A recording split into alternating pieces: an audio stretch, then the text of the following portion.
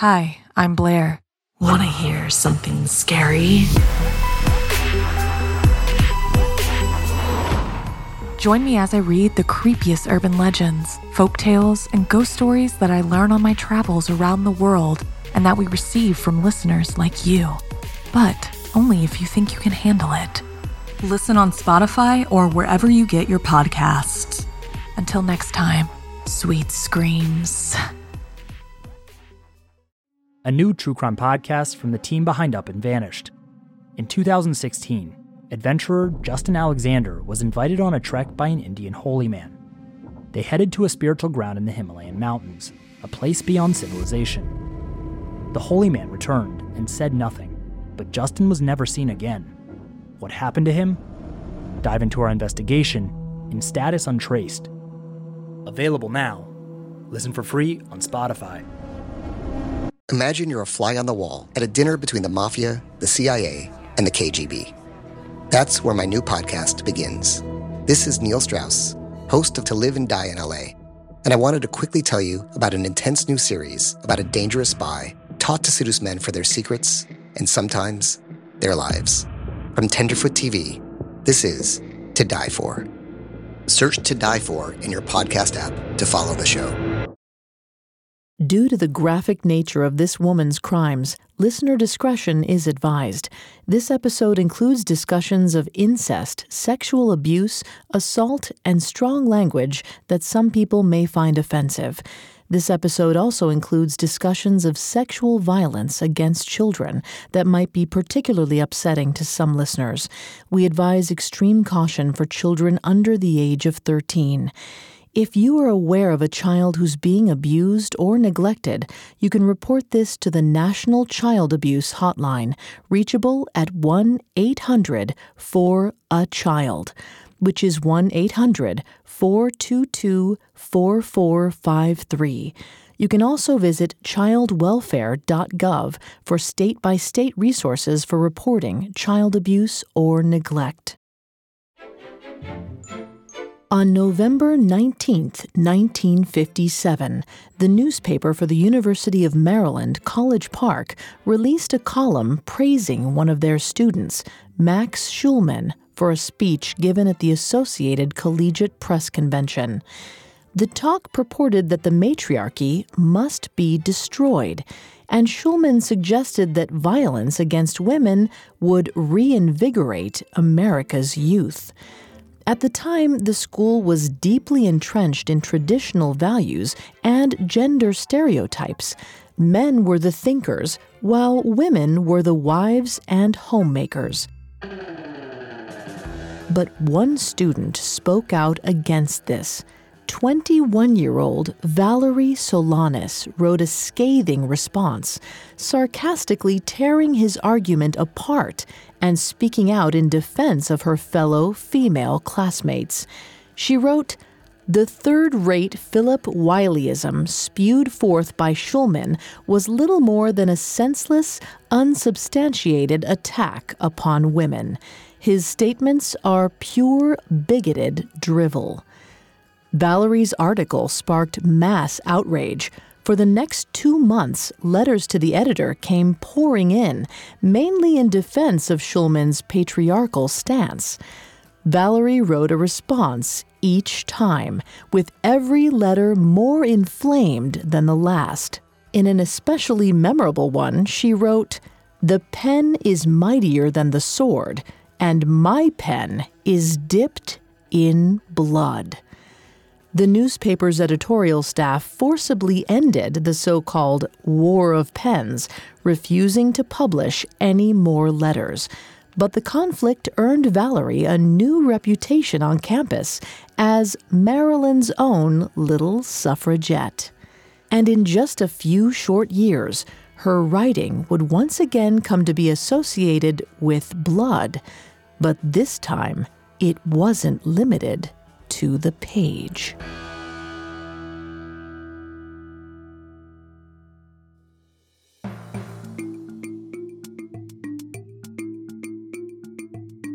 Picture a murderer, a gangster, a thief. Did you picture a woman?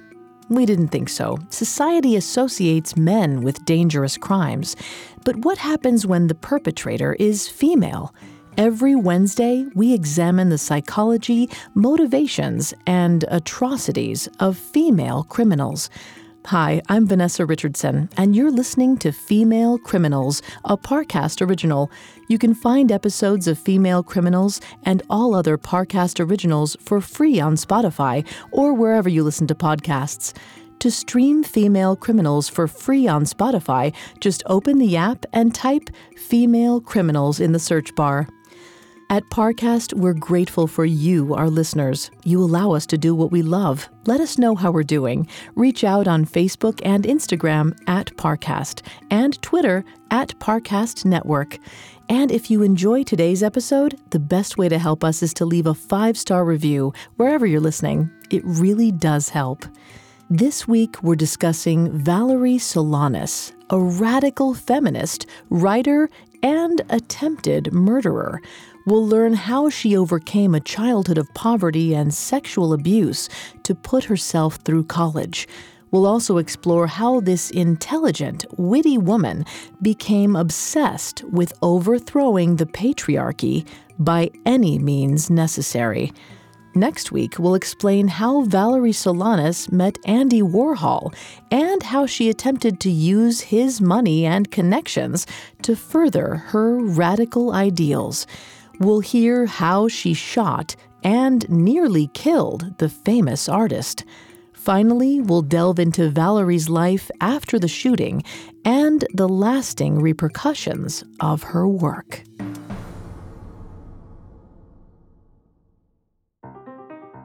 Valerie seemed destined for scandal even before she was born.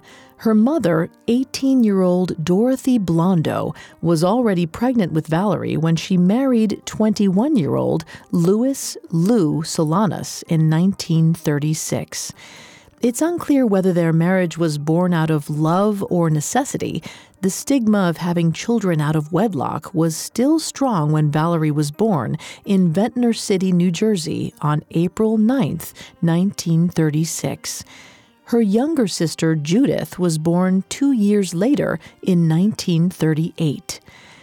But the family wasn't built to last. When Valerie was 4, Louis and Dorothy decided to separate, sending their 2 young daughters to live with their maternal grandparents in Atlantic City. According to Brianne Faw's biography of Valerie, accounts of her childhood personality vary. Some friends remember her as happy, full of energy, charm, and vitality, while others recall an aggressive and naughty girl who constantly found herself in trouble. Valerie herself remembered that period as idyllic. Whether or not she was happy, she was certainly intelligent.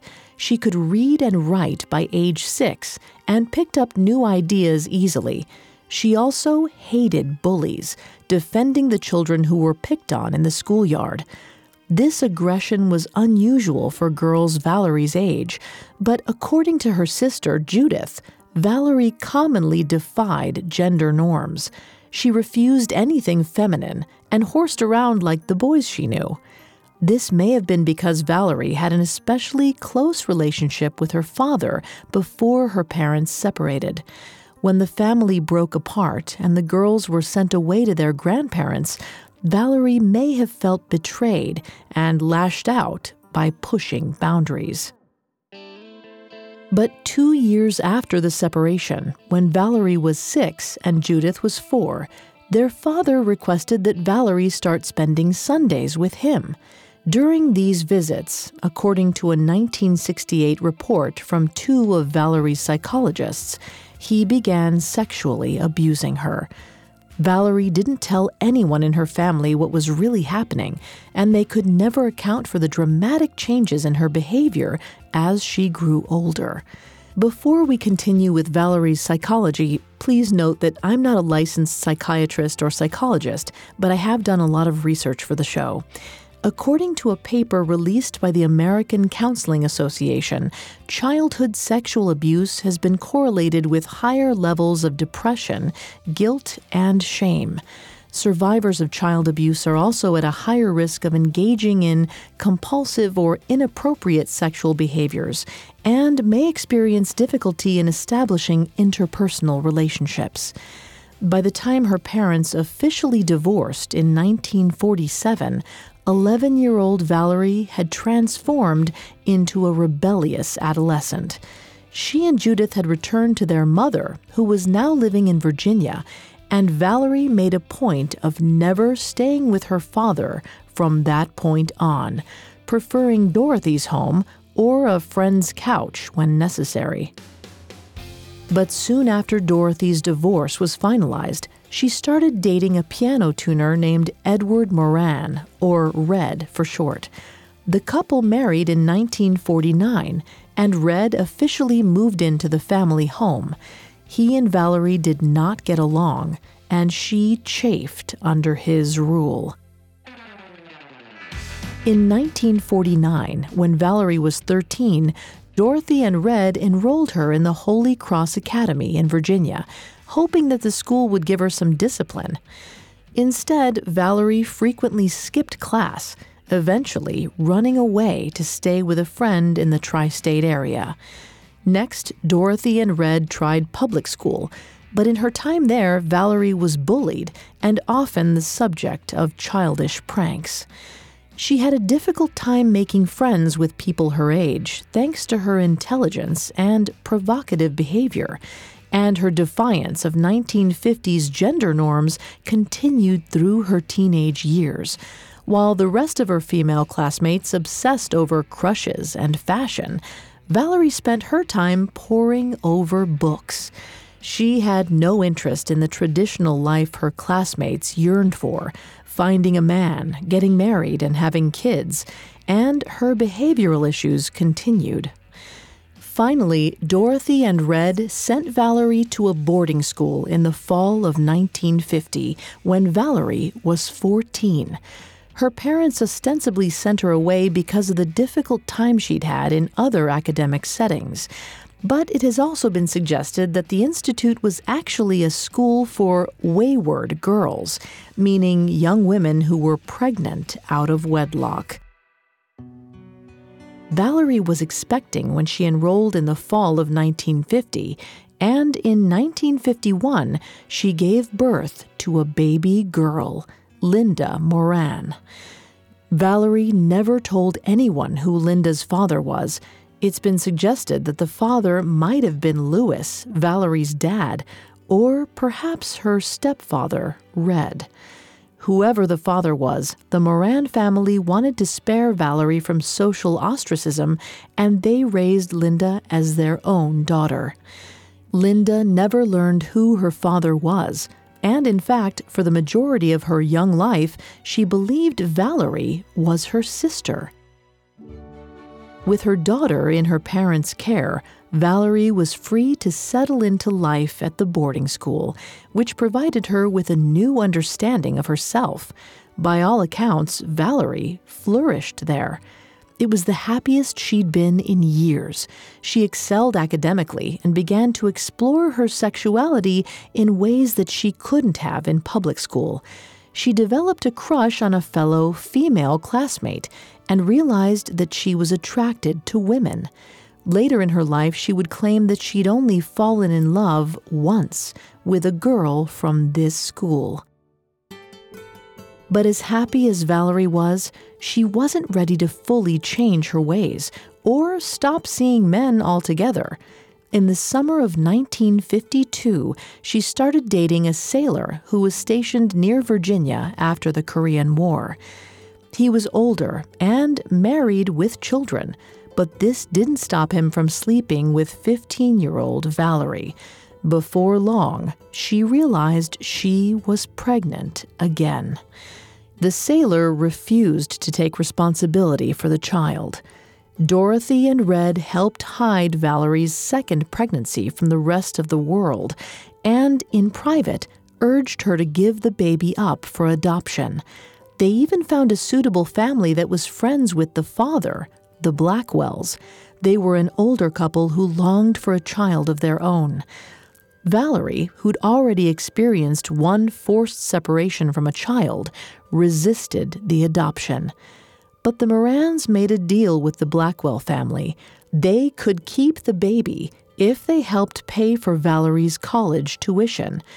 The Blackwells accepted the offer happily, and after her son David's birth in the spring of 1953, Valerie handed him over after continued pressure from her parents.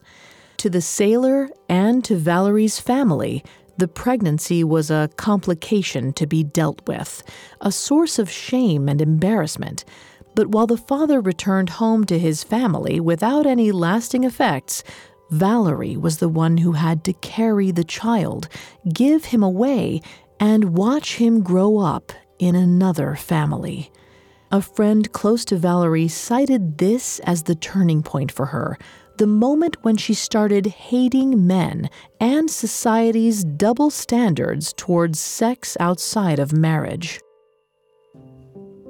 In the 1950s, a single woman having a child out of wedlock was perceived as ruined and would be shamed.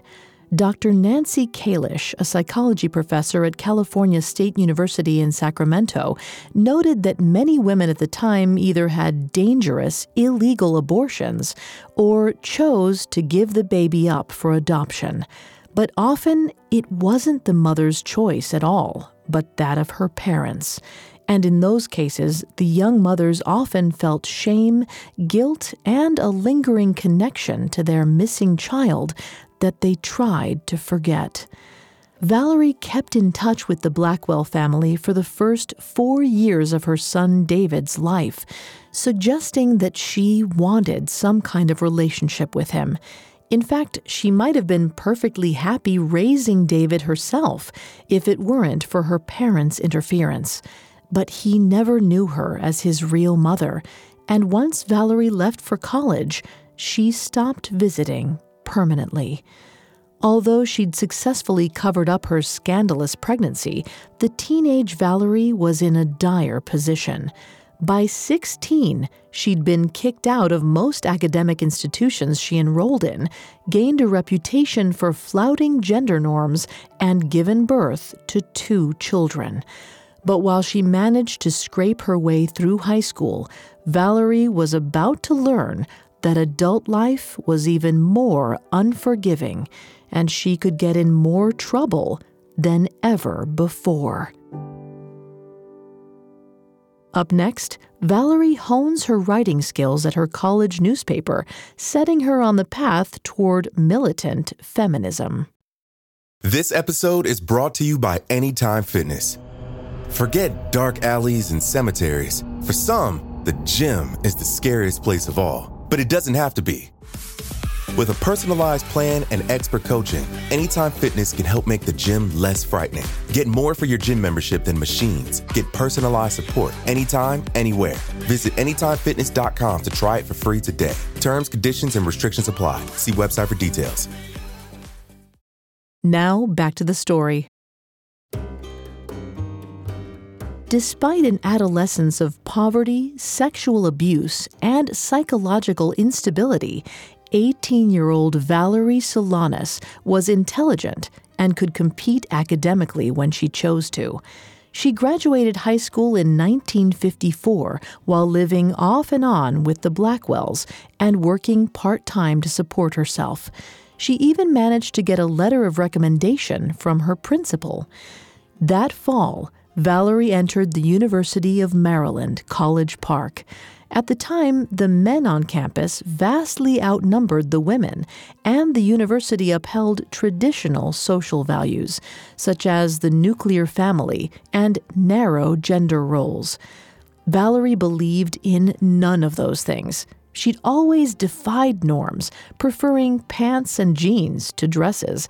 But she did more than wear slacks. She spoke her mind and defended her fellow women from the men who sought to take advantage of them. She also identified as an out lesbian, which was extremely uncommon for the era. In fact, a year before Valerie enrolled in college, then-President Dwight D. Eisenhower issued Executive Order 10450. This act barred LGBTQ people from employment with the federal government and led to the firing of over 5,000 employees suspected of being gay. Needless to say, in this environment, Valerie was the ultimate outsider and lacked friends. She began to garner a reputation for being slightly dangerous. She was so unaccustomed to people's kindness that she took advantage of it whenever she could. She often borrowed money from her classmates or asked them for repeated favors until they broke off the relationship. When that generosity was rescinded, Valerie retaliated against any minor slight. In her freshman year, the story goes she was kicked out of her dorm for fighting with another student living in the hall. For whatever reason, Valerie then moved to an off-campus basement apartment with 3 women. When one of the roommates offended her, Valerie took her revenge by urinating in her jug of orange juice and returning it to the fridge. After that incident, the university mandated that Valerie seek psychological counseling for her anger management. It didn't stick. She had to move into her own apartment and worked as a cocktail waitress and a sex worker to pay her rent. The latter wasn't an act of desperation, as is the case for some sex workers. As her cousin Robert said, she just enjoyed sex and using sex as a means to an end. Although she frequently flouted conventionality, Valerie was incredibly smart, funny, and independent. She majored in psychology and read constantly. In her free time, she was often found dissecting and debating the concepts she learned about in class. She also started writing for the school newspaper, the Diamondback, in 1956. She started with features, stories about life on campus and events going on throughout the year. But in 1957, when Valerie was 21, she started writing more pointed, feminist pieces. Through these articles, she honed the acerbic personality and sharp language that later characterized her writing. One particular exchange gained notoriety among the student body and earned Valerie the nickname Maryland's own suffragette. On November 19, 1957, the editorial staff of the Diamondback wrote a favorable review of a speech given by a student, Max Schulman, at the Associated Collegiate Press Convention.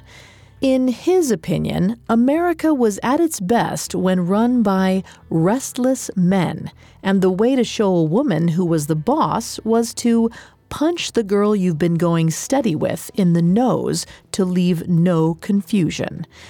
Valerie wrote a fierce note in response, signed by 10 of her female classmates. She called Schulman's piece a senseless, unsubstantiated attack upon women.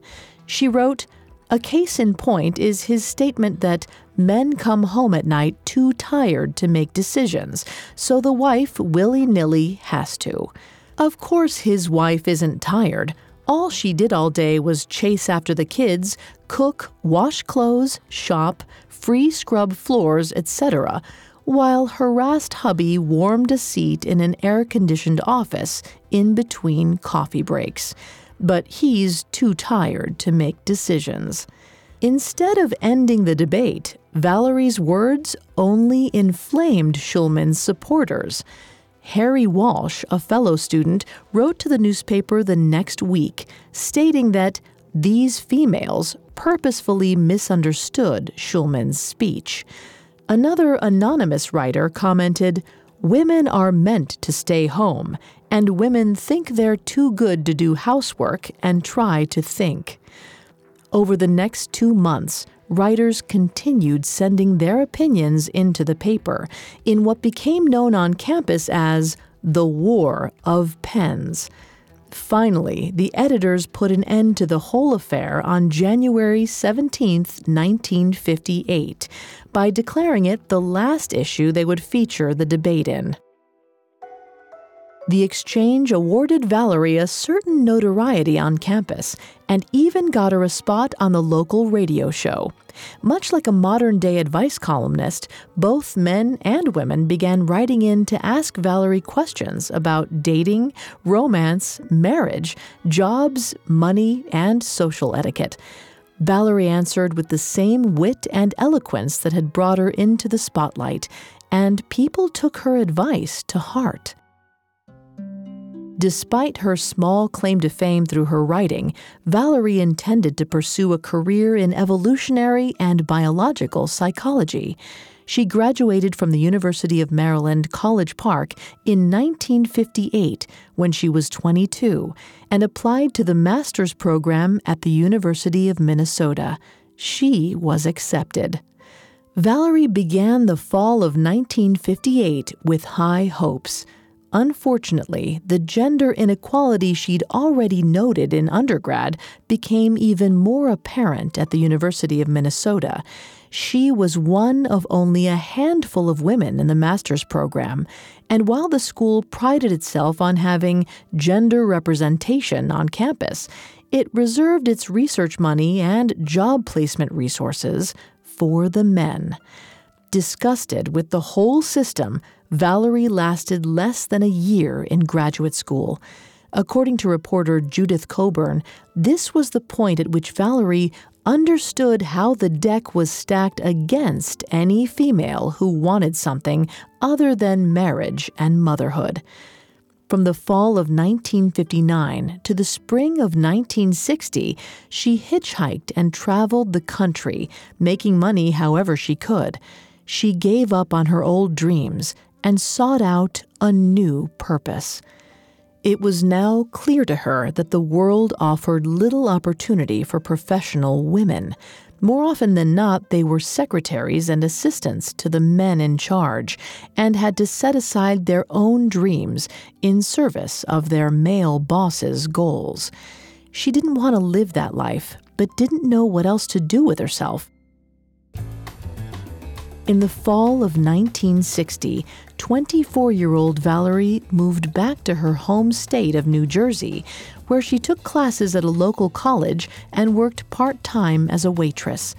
She started visiting New York City on the weekends. It was an epicenter for counterculture in the 1960s.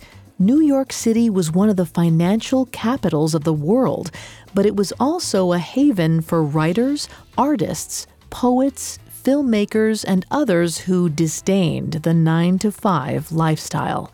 The city also had a thriving LGBTQ culture. Downtown were a number of gay villages, areas that predominantly housed LGBTQ residents. One of the most famous was Greenwich Village. There, for the first time, Valerie found people with similar goals and experiences. Even though she'd identified as a lesbian throughout most of her academic career, Valerie often found herself the sole gay woman in her classes and social circle. But in New York, Valerie was surrounded by like-minded peers who flouted traditional gender norms and fought for their place in a man's world. The weekend visits gave Valerie new purpose, and she quickly decided two things. First, that she would one day live in Greenwich Village, and second, she was going to be a writer. Her sister Judith lived nearby at the time, and Valerie visited her and her husband, Ramon Martinez. Ramon described the period saying, "I loved listening to Valerie. I'd stay up half the night. You didn't talk, you listened to her theories. She read everything. Her thinking was far in advance of everyone. She talked about the mob and how soon they'd control all the information. Nobody was talking about that then. And about men. She had our number." The mob was an imagined group of powerful men who controlled everything. Capitalism, the spread of information, even the social standards that Valerie felt trapped by. This hypothesis was the first inkling of the paranoia that would later come to dominate her life. Years later, psychologists diagnosed Valerie with paranoid schizophrenia, a mental illness specifically categorized by paranoia, delusions of grandeur, and occasionally hallucinations. Interestingly, studies have proven that certain environmental triggers can unlock schizophrenia in older patients, including childhood abuse, social adversity, and hardship. All things Valerie experienced in spades. But wherever Valerie's social theories came from, they were an important part of her worldview. They eventually formed the backbone of a dark, comedic play she started working on around this time, her first piece as a bohemian. Valerie felt like her life was finally coming together. She was writing something that she was passionate about. She was about to move to her dream neighborhood. She found real friends who actually understood her. But she'd soon realize that chasing her dreams wouldn't make her happy, nor could it curb her growing, violent impulses. Coming up, Valerie's experiences in Greenwich Village drive her to take drastic action against the privileged men who populated her world. Now, back to the story. Valerie Solanas survived childhood sexual abuse and constant poverty to become an intelligent, articulate writer with a truly acerbic wit. And in the summer of 1962, when she was 26, she finally saved up enough money to move to New York City and fulfill her dream of being a feminist writer. She lived in a woman's residence hotel on the Upper West Side, which was far from her beloved Greenwich Village, but she made up for the distance by getting a job at a coffee shop downtown and spending her free time wandering around the neighborhood. Shortly after her move, Valerie wrote her father a postcard saying, "I showed my uncompleted play to the director of Sheridan Square Theater to get an opinion. He said it had a lot of potential and he encouraged me to finish. I hope to finish in a month or two." It actually took Valerie another 3 years to finally complete a draft of her play titled Up Your Ass. As she worked on the draft, she did what she could to make ends meet. When the coffee shop didn't provide her with enough cash, Valerie returned to panhandling and sex work. The expense and stress of living in New York took its toll on her. She often moved from place to place, crashing on friends' couches when she couldn't afford rent. Studies have shown that poverty and extreme instability can have a serious effect on mental health over time, especially in adults aged 26 or older. A report by the McSilver Institute for Poverty Policy and Research at New York University showed that close to 27% of adults living below the federal poverty line had a mental illness, with 4% of those exhibiting extreme symptoms and suicidal thoughts. Valerie's extended financial hardship may have been another trigger for her worsening mental illness. And her undiagnosed condition seemed to impact her creative process. Her writing took on a more frenetic, biting tone, shaded by the paranoia that colored her own life. For example, in her play, all men were sex-crazed misogynists who were determined to keep women down. While there were certainly a number of men like this in real life, the city was on the brink of the second-wave feminist movement, and women's rights were advancing in an unanticipated fashion. But Valerie still felt driven to write about the world as she saw it. She wrote with a huge manual typewriter that she brought with her wherever she stayed. And when she didn't have room to store all of her belongings, she often chose the typewriter over other necessities. Then, in 1965, 29-year-old Valerie registered the completed play with the Library of Congress Copyright Office. She set her mind on finding a producer and putting it on stage. This was easier said than done. The play and its characters bore a stark resemblance to her life in Greenwich Village. In her attempt to convey her experiences, Valerie didn't bother masking any of the vulgarity that came with panhandling, sex work, drug use, and the misogyny that she and other women in her profession faced on a daily basis. In fact, the play drew directly from Valerie's own experiences with men. One of the male characters, Russell, tells the others that women, they'll be the destruction of society, becoming more aggressive and competitive every day, creeping slowly but surely into all the men's fields: law, obstetrics, fashion designing. In many ways, his point of view precisely echoed that of Valerie's former classmate, Max Schulman, the infamous instigator of the War of Pens. The play was crass, foul-mouthed, and extremely cynical, but it also touched on important issues core to second-wave feminism, such as rape culture, limited promotions in the workplace, the unequal distribution of housework, and the perpetual stereotype of women as wives and mothers. But these kinds of discussions hadn't hit the mainstream yet. Thanks to the play's unflinching and uncompromising viewpoint, Valerie struggled to get it produced or sold. Without money from the play, her financial situation grew dire in 1965. That year, Valerie was kicked out of the Hotel Earl near Washington Square Park for missing payments. She moved to a welfare hotel called the Village Plaza, and then to the Chelsea Hotel, an already famous lodging for artists and bohemians. Since opening its doors in 1885, the Chelsea had housed a disproportionate number of celebrities. This may have been because the owner, Stanley Bard, allowed certain tenants to default on their rent for months at a time because he believed they would one day be famous. Perhaps because of Bard's generosity, Valerie found a way to stay in New York City and continued to write and add to her portfolio. She wrote a piece for Cavalier magazine called A Young Girl's Primer, or How to Attain the Leisure Class. It had similar themes to her play and was published in July of 1966.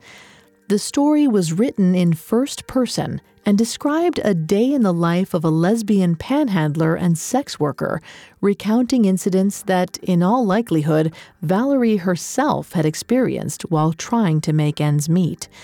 As with Up Your Ass, the Young Girl's Primer clearly laid out Valerie's worldview on gender and male privilege with an acerbic and hilarious tone. In one excerpt, the main character noticed a woman handing out pamphlets for a university lecture, but only to the men passing her on the streets. When the main character asked why, the girl replied, "Instinct, I guess. I don't have too many of these, and this lecture's rather intellectual, so I hit those who, well, seem intellectual." Valerie wrote in response, "I must admit, I'm impressed. She's been programmed beautifully." The primer showed a clear, personal glimpse into Valerie's sense of despair and disillusionment.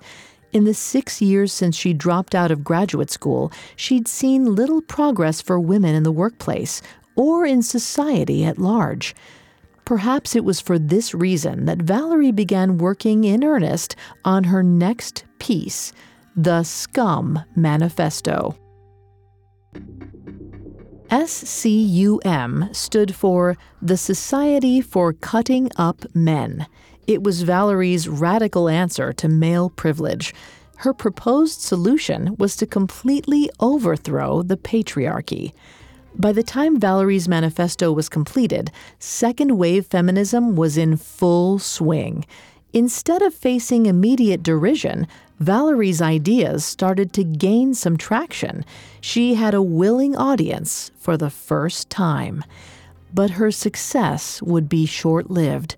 A lifetime of rejection, poverty, and undiagnosed mental illness had made Valerie more volatile and dangerous than ever.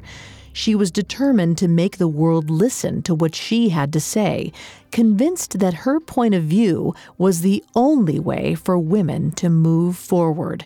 She was so focused on advancing her ideals, she neglected her own deteriorating mental state.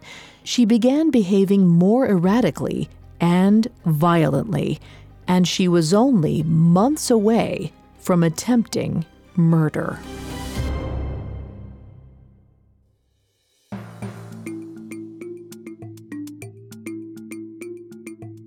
Thanks again for tuning in to Female Criminals. We'll be back next week with part 2 of Valerie Solanas' story.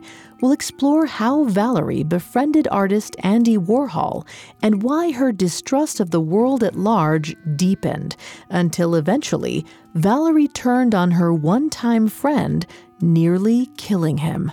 You can find all episodes of Female Criminals and all other Parcast originals for free on Spotify. Not only does Spotify already have all of your favorite music, but now Spotify is making it easy for you to enjoy all of your favorite Parcast originals, like Female Criminals, for free from your phone, desktop, or smart speaker. To stream Female Criminals on Spotify, just open the app and type Female Criminals in the search bar. And don't forget to follow us on Facebook and Instagram @Parcast and Twitter @Parcast Network. We'll see you next time. Female Criminals was created by Max Cutler and is a Parcast Studios original. Executive producers include Max and Ron Cutler, sound design by Dick Schroeder, with production assistance by Ron Shapiro and Carly Madden. This episode of Female Criminals was written by Liz Dora Vietzen, with writing assistance by Maggie Admire. I'm Vanessa Richardson.